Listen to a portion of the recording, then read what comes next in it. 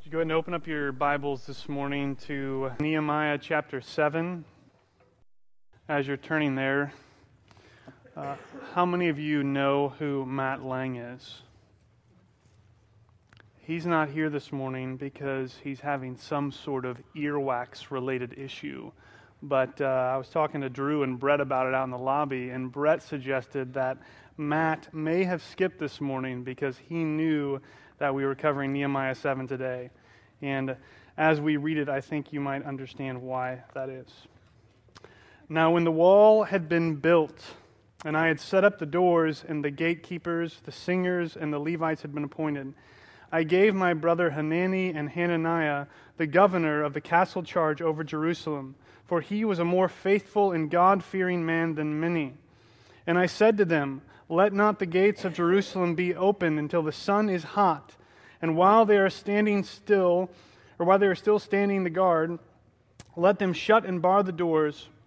Appoint guards from among the inhabitants of Jerusalem, some at their guard posts and some in front of their own homes. The city was wide and large, but the people within it were few, and no houses had been rebuilt. Then my God put it into my heart to assemble the nobles and the officials and the people to be enrolled by genealogy.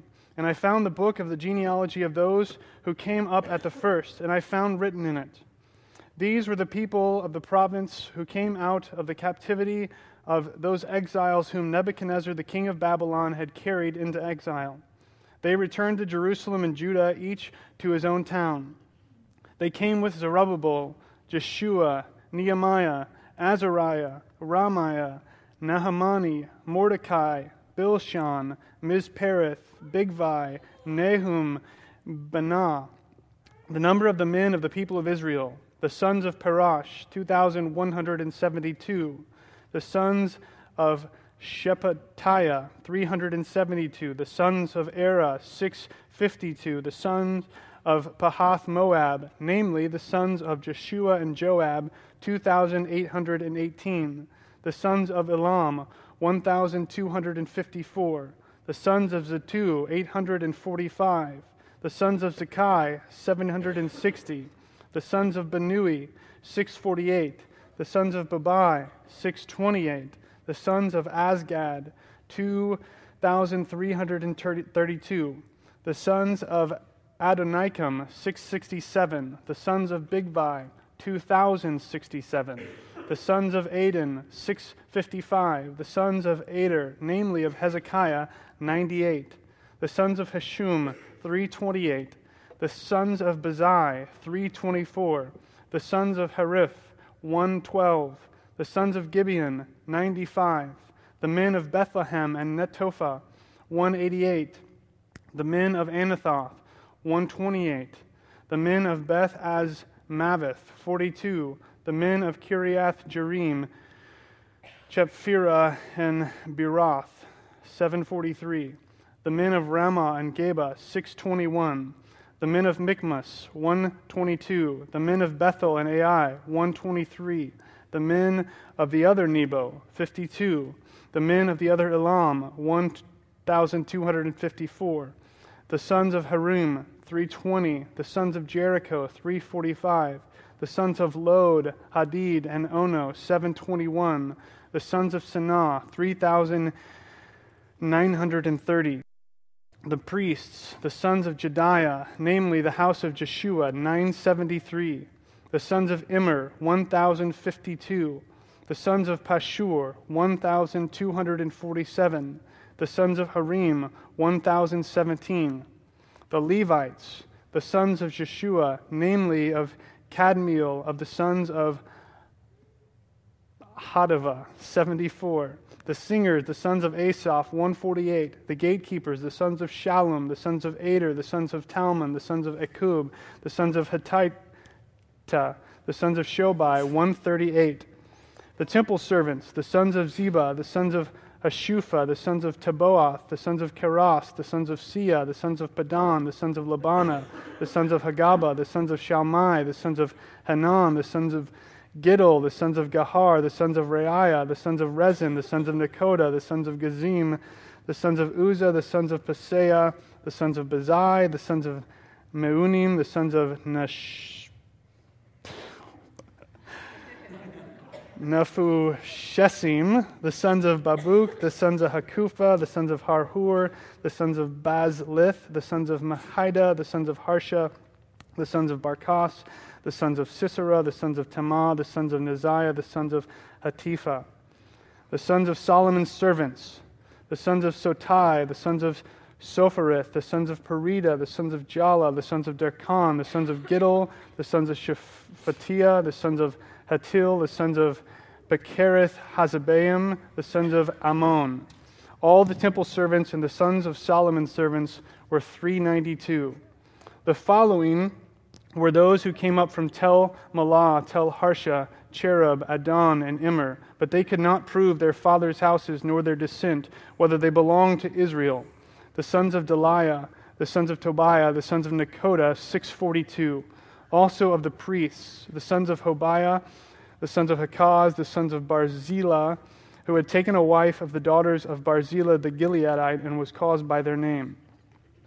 These sought their registration among those enrolled in the genealogies, but it was not found there, so they were excluded from the priesthood as unclean.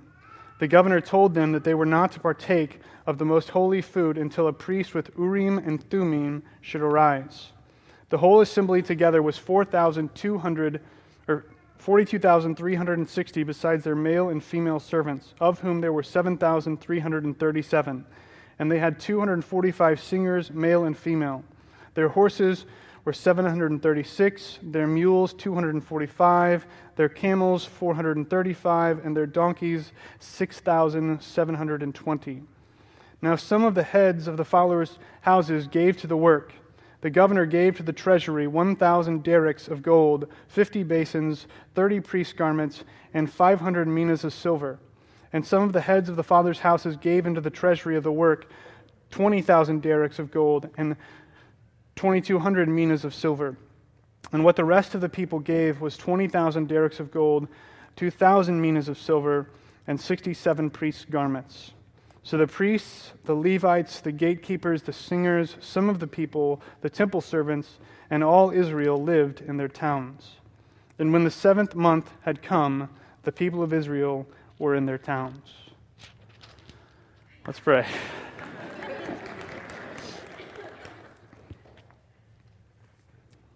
God, we thank you for who you are. And we thank you that your word is inspired. And it is for our instruction, even when it's just a list of names and numbers. That for whatever reason, you inspired Nehemiah to write this down. And for thousands of years, your people have preserved your word because you preserved it. And today, we have the privilege to read and the privilege to try to pronounce this list of names in Nehemiah 7. God, we pray this morning that you would send your Spirit to help us to value your word even when it seems insignificant or unimportant. That we would recognize that even a simple list can speak to our lives and can shape the way that we view you and the way that we view ourselves. Jesus, we thank you for all that you've accomplished on our behalf. It's in your name we pray. Amen. So as I was charting out the sermons for Nehemiah, next to Nehemiah 7, I just wrote a boring list. As I go through the passages, I break them up. I usually make some note of what the passage is about, what the main point is, and for this one, at the time, that was all I had. This is a list, and it's tough to apply to our lives. And as you can tell, it's a different kind of passage, and the reality is that most of these details aren't going to directly connect to our lives. It doesn't matter to us that the sons of Bigvi were 2,067 today. If anyone can come up with some sort of practical application out of that, you should come up here and I should sit down. And so what we're going to do as we go through this passage is we're going to kind of look at some of the highlights, some of the big things that shape the way the story of Nehemiah is moving forward in the book. And then we're going to kind of take a step back and talk about how the main idea and the main purpose for this chapter within the book can actually apply to our lives. While the details aren't necessarily significant for us, I think the main idea of what this chapter is here for is significant. And that main idea is kind of what we talked about briefly at the end of last week, and that's that even though the wall is done, right, the very first thing that we read about in Nehemiah 7 was that the wall's done. They built the wall. It's as wide and as tall and as complete as it's supposed to be. They hung the gates in the doors. It's complete. The city is secure. Nehemiah has done what he came from Susa to Jerusalem to do. And yet, we're in chapter 7. Including this one, there's 7 chapters left. So we're not even halfway through the book, and the main thing that the book's supposed to be about is already done. But the story's not over yet. And that's the main point of this chapter. That's why this chapter is here. The walls are done, but the story isn't over yet. How many of you, I'm expecting this number to be low, how many of you are familiar with the show Quantum Leap? Right. This was a show in the late 80s, early 90s, so most of you didn't even exist. But what the show is about, the premise of the show, one summer when I was in college, I did an internship in Houston for like 10 weeks, and then so I had a few weeks of post-internship pre-HLG where I just sat on my parents' couch and watched reruns of Quantum Leap on TV. So I'm drawing on that now to explain this passage. The premise of the show is there's this guy who's a physicist, and he's doing experiments in time travel, and something goes wrong, and he gets sent back in time to some random location. And what happens is this guy, Scott Bakula, is the actor, and he is just thrown into these people's lives. He takes over their body. And then while in their body, he has to do specific things. He has to right these wrongs that happened in their lives so that he can move on to the next place. He fixes some problem, and then he leaps, that's where the title comes from, to the next person. And he just goes on and on and on, and he's hoping that eventually he's going to get home. And within that story, he has to show up and figure out what the problem is so that he can fix it and leave. But often, what happens on the show, it's fairly predictable, is he fixes some problem that he thinks is the problem that he's there to fix. But then he's stuck. He doesn't move on. His friend is there with his little, 1980s impression of an iPad, and he's saying that I thought this was what you're supposed to fix, but it's not. So he's got to figure out what it is so he can move on. Nehemiah 7 is like one of those episodes. He came from Susa to Jerusalem to fix the walls. That was the problem. Jerusalem is deserted. The walls are broken down. The people are in great shame. He came because Hananiah, the guy he's talking about in Nehemiah 7, came to Susa, told him what was going on in Jerusalem, told him about the walls. Nehemiah said, something needs to be done. I'm going to go there and I'm going to fix it. He goes there, he fixes the walls. As he tells us in the beginning of Nehemiah 7, the walls are done. But Nehemiah's not.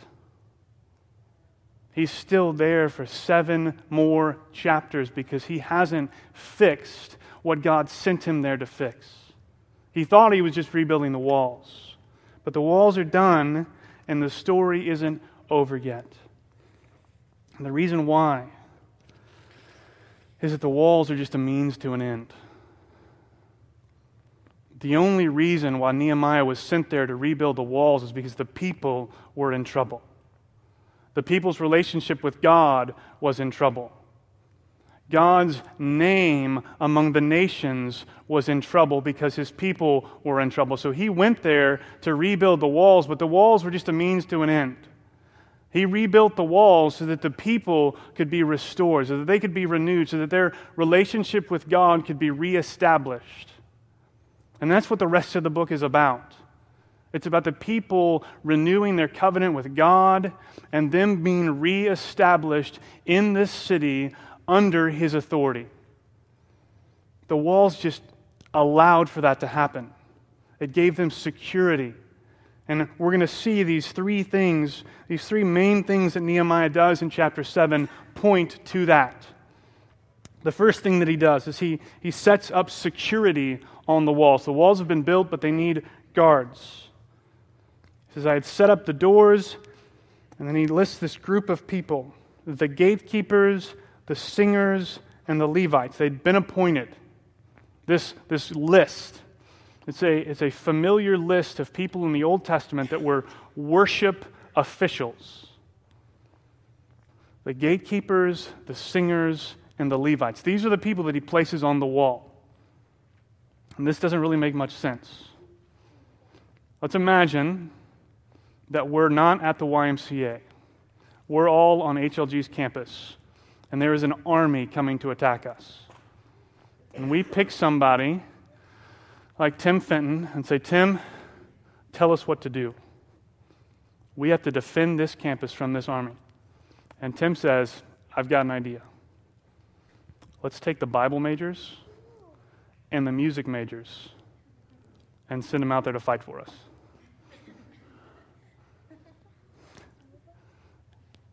Does anybody want to go with Tim's plan?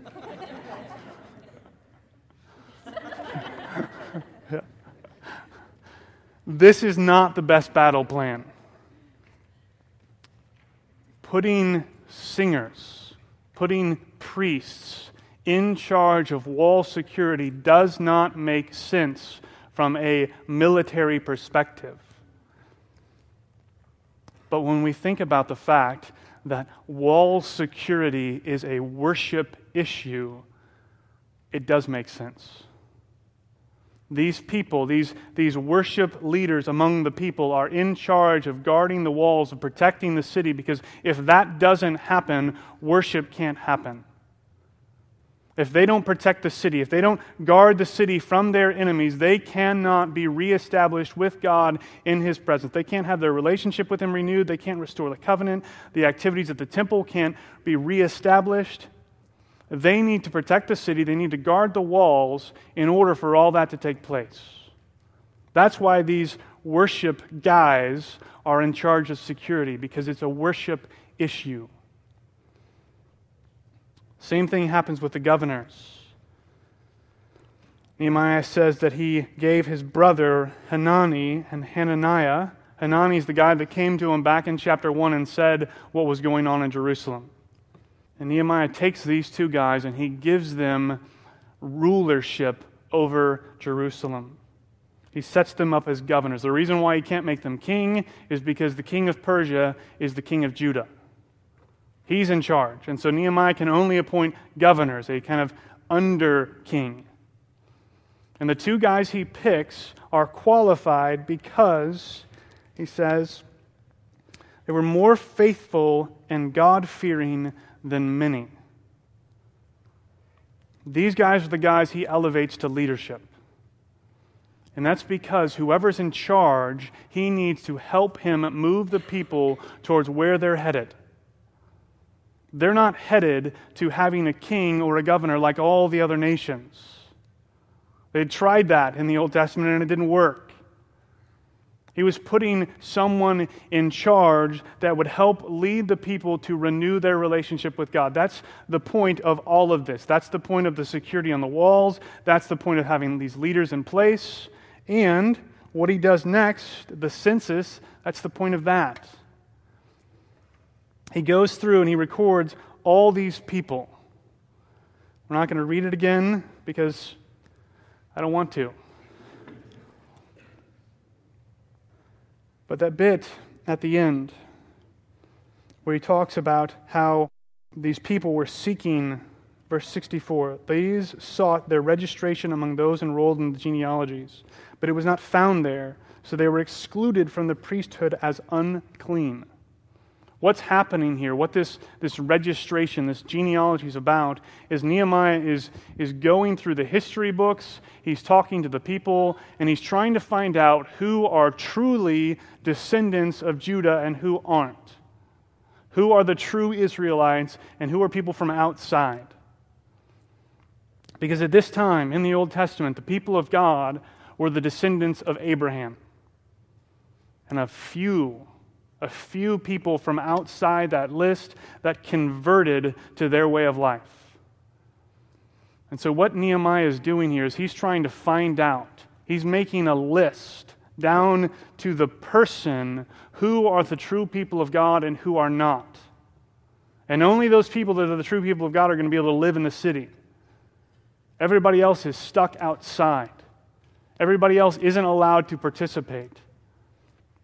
And the reason why that is because in order for them to do what they came to do, in order for them to reestablish their relationship with God, they have to be pure as much as they can be. And so they exclude the other nations, and only those who are truly the people of God can come and take part in what happens next. And that's going to be them reestablishing their covenant with God, them reestablishing the priesthood, them recommitting to keep the law. They're going to focus on the rest of the book on what it means for them to be God's people. So the question is, what's the point for us? We're not Israel. We're not people who have rebelled against God and had our relationship with Him broken, because thankfully, things don't work like this anymore. God's people aren't specific descendants of some specific guy. We're not names and numbers on a piece of paper. That's not what makes us part of God's kingdom. That's not what makes us part of God's people. What makes us part of God's people is what Christ has done for us. And it doesn't matter whether you're a descendant of Abraham or whether you're a descendant of Bob. That's my dad. What matters is whether or not you're a son or daughter of God because of what Christ has done for you. And so, as I've been thinking this week about how this passage connects to us, I think this idea that the walls are done, but the story isn't over yet, should affect the way we view our relationship with God. Because I think that we as Christians have a tendency to view ourselves as much closer to the finish line than we really are. We think we're done. We have the tendency to think that we've arrived. I know that when I was in college, this isn't anything against college students, this is something against me. When I was in college, I thought that I had cornered Christianity. I thought that I had it down, that I was one of the most spiritual people that had ever walked on the face of the earth.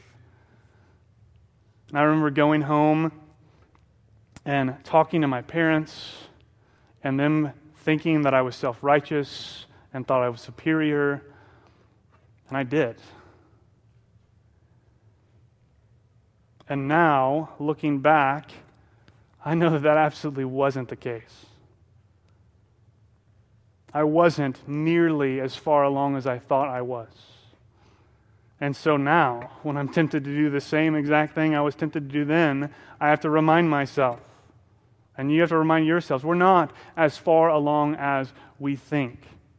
God doesn't have some Excel spreadsheet with all of our names on it, and as soon as we believe the gospel, He checks a box, and then we're done.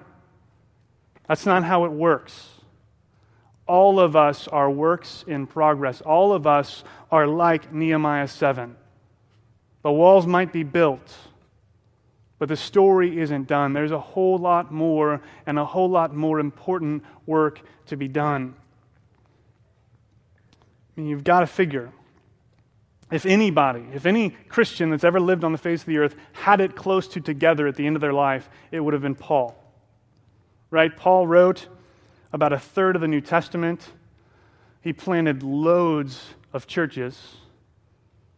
He was pretty much single-handedly responsible for spreading the gospel across the face of the known world. So it'd be like if one of us said, I'm going to take the gospel to China, and then I'm going to take it to India, and then I'm going to take it to South America, and then I'm going to take it to North Korea. And after it spreads in all those places, I'll be like Paul. He did insane work for the kingdom. And yet, at the end of his life, he's writing to Timothy, and he describes himself to Timothy. And what he says about himself is that he is the chief of sinners. This guy who wrote most of the New Testament, this guy who planted dozens of churches, this guy who spread the gospel everywhere he possibly could and wanted to where he couldn't, this guy says about himself, I'm the worst. And he's not lying. He's not being falsely humble. He's not fishing for compliments. It's not like he wants Timothy to write back to him and say, oh, Paul, you're not that bad of a guy. You're great. Neither was he objectively comparing himself to everyone who lived, because that's impossible. Paul says that he's the worst of the worst. He says that he's the chief sinner because he knows, from what he knows about God, from what he knows about God's holiness, and from what he knows about himself, he knows that he knows more about his own sin than he ever will about anyone else's. And even at the end of his life, he knows that his sin is still great. And the same exact thing should be true for us. As we grow in the gospel, and as we grow in our understanding of what God has done for us, and as we grow in the knowledge of who He is and His holiness, what should happen for us is we should become increasingly aware of how bad we are. We should know more of our own sin now than we did when we were first converted. See, the reality is that if we're living the Christian life, if we're running the Christian race, we should not see the finish line getting closer and closer and closer. We should see it getting further and further away. It's not that we're becoming worse. It's that the more we know about Him and the more we know about ourselves, the more that we understand that the gap between us is even greater than we originally thought it was. But that doesn't mean that it's impossible. It means that it's impossible without grace. And the more that we know about both of those things and the further apart they get, it means that His grace is more significant than we knew that it was. The reason why the finish line doesn't get any closer to us is because we don't finish. He finishes for us. He does the work on our behalf. We sit here and we look at it and know that He is doing so much for us. It should cause us to be grateful. Our story isn't done yet. Our story isn't finished yet because He hasn't finished it for us.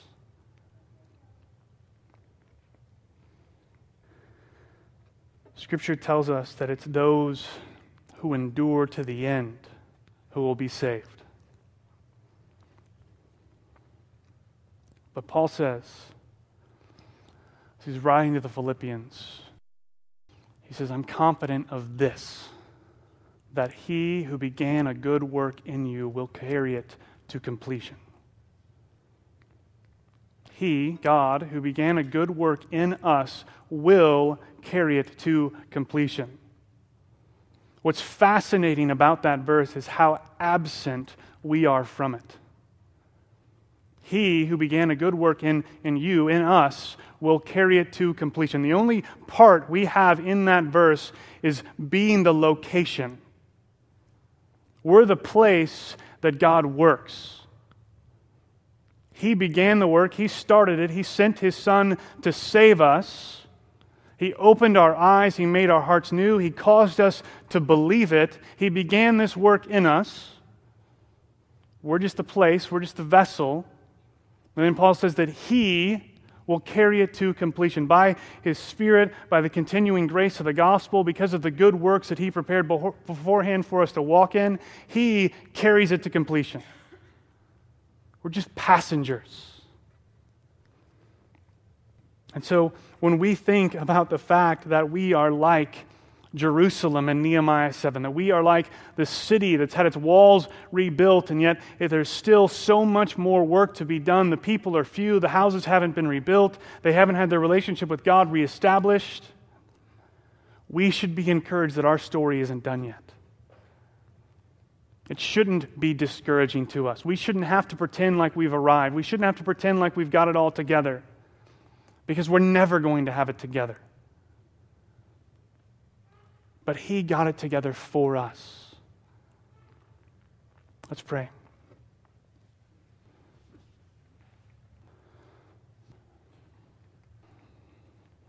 God, I thank You that our story isn't over, that we haven't arrived, that we aren't about to finish the race, because You've already done all that work for us. I thank You that our stories only matter because they're part of Your story. That You sent Your Son into the world to save it and to save us. And that You're still saving us. That You are carrying us to completion, that You are carrying this world to completion.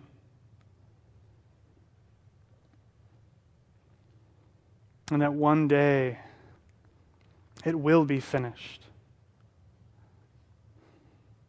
And we will have the privilege of participating in the new heavens and the new earth, where everything is set right and everything is made new.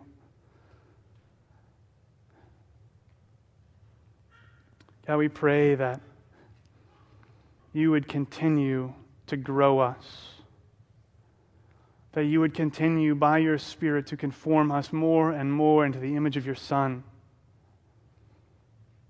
that You would keep making known to us who You are and just how holy You are, and that You would keep convicting us of our sin and showing us just how sinful we really are. We pray that You would help us to not be paralyzed by shame or guilt because of our sin, but that it would just cause us to value Your grace more, to value Christ more. I pray that it would help us to celebrate all that You've done for us, even though we don't yet know exactly how much that is. It's in Your name we pray. Amen.